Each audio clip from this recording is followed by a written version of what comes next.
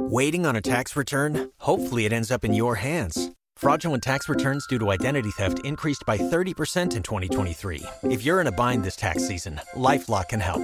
Our U.S.-based restoration specialists are experts dedicated to helping solve your identity theft issues. And all LifeLock plans are backed by the $1 Million Protection Package. So we'll reimburse you up to the limits of your plan if you lose money due to identity theft. Help protect your information this tax season with LifeLock. Save up to 25% your first year at LifeLock.com/aware. Well, more of the same over not just today, but really the next several days. And that's an east wind off of the Atlantic, quite brisk, especially at the beaches, but keeping the temperatures quite moderate. We ought to be in the mid-80s this time of year, and we're in a stretch of below average temperatures, which this time of year just means it's really, really nice. We've been warming up a little bit more at night because there's a little more moisture in the atmosphere with that east wind blowing off the Atlantic, but the days have certainly been mild and tolerable, and we'll see more of that today as we reach the low 80s inland, the mid to upper 70s at the beaches. Winds generally about 10 to 15 miles per hour with gusts to around 20 inland, but winds 15 to 25 miles per hour with gusts to around 30 at the beaches. And that only gets stronger as we go into tomorrow and especially over the weekend thanks to that low pressure area that's going to be developing to the east of Florida and near and just to the north of the Bahamas. It does look like this will become a named storm. Subtropical Arthur, more than likely, and subtropical means that it's just not purely tropical. It's not warm all the way through its core. When you get a tropical system, a purely tropical system like a tropical storm or hurricane,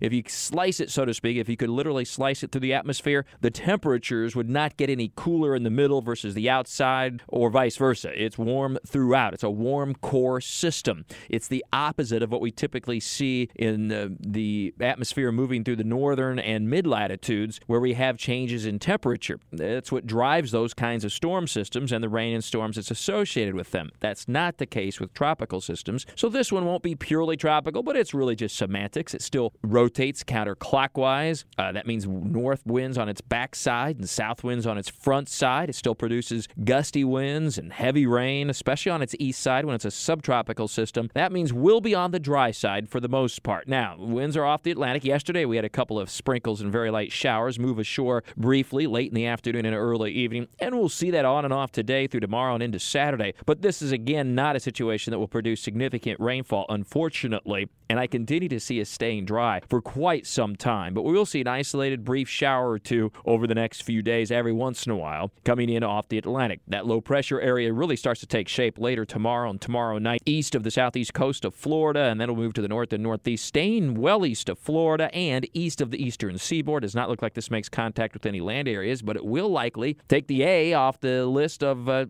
tropical names for the season. It will likely become Arthur. So an early start to the season, and as I mentioned in yesterday's podcast, well, in the long term, if we look back over the last 50 to 75 years of tropical activity, early season storms, before June 1st, in other words, haven't typically generally correlated necessarily with an active hurricane season. But that's not been the case over the last few years. And we had an early season storm each of the years going back to 2015. 2015 wasn't particularly active. However, we did have intense Hurricane Joaquin, which affected the Bahamas and, of course, unfortunately sunk the Alfaro. But then in 2016, 17, 18, and 19, we all had storms those years before June 1st, and they were all active, above average seasons. And even more importantly, there were U.S. landfalls each season. So let's hope that's not the case this time around, but there does, at least recently, seem to have been some correlation. And all indications are, and you've already heard us talking about the forecast, that this is expected to be an active tropical season. The good news is with what's likely to become Arthur over the weekend, it doesn't impact us directly,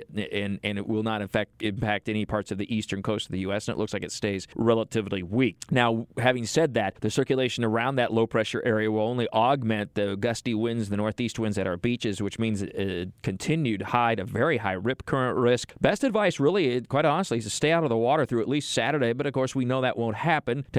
Water temperatures in the 70s, the air temperature is nice. People have been quarantined the last couple of months, want to get back out there and be out on the beaches, and you should always swim and surf with a buddy and as close to a lifeguard as at all possible. And as Rich mentioned yesterday on the radio, we still don't have fully staffed lifeguard stations this time of year, typically not until Memorial Day weekend. So use extra care with these dangerous rip currents that will be occurring this weekend right on into the weekend. But otherwise, that storm system moves away, no problem at all. I have posted about it in the BURESH blog. I'll not likely strike up Talking the Tropics with Mike with this system, since it looks like it will be relatively minor and not really having a major impact on our own weather. But otherwise, you can check it out in the BURESH blog. I've also posted in there the peak of our lightning season is on its way, some interesting graphs, and a link that you can go to see how lightning progresses through the year for us locally. And the JAGS schedule was posted last week. Well, I take it game by game and show you the average temperatures that can be expected. And, of course, the first one's at home like it was last year. This year it's against the Colts in early to mid-September. It's obviously likely to be hot. And that's if we can even go to the games, because we're not sure yet at this point with the pandemic. So that's in the BURESH blog at WOKV.com. With all your weather all the time, I'm Chief Meteorologist Mike BURESH from the CBS 47 at Fox 30 Action News Jack's First Alert Weather Center for 104.5 WOKV. You've worked hard for what you have. Your money, your assets, your 401k, and home. Isn't it all worth protecting? Nearly 1 in 4 consumers have been a victim of identity theft. LifeLock Ultimate Plus helps protect your finances with up to $3 million in reimbursement. LifeLock alerts you to identity threats you might miss. And if your identity is stolen, your dedicated U.S.-based restoration specialist will work to fix it. Let LifeLock help protect what you've worked so hard for. Save 25% off your first year on LifeLock Ultimate Plus at LifeLock.com/aware. Terms apply.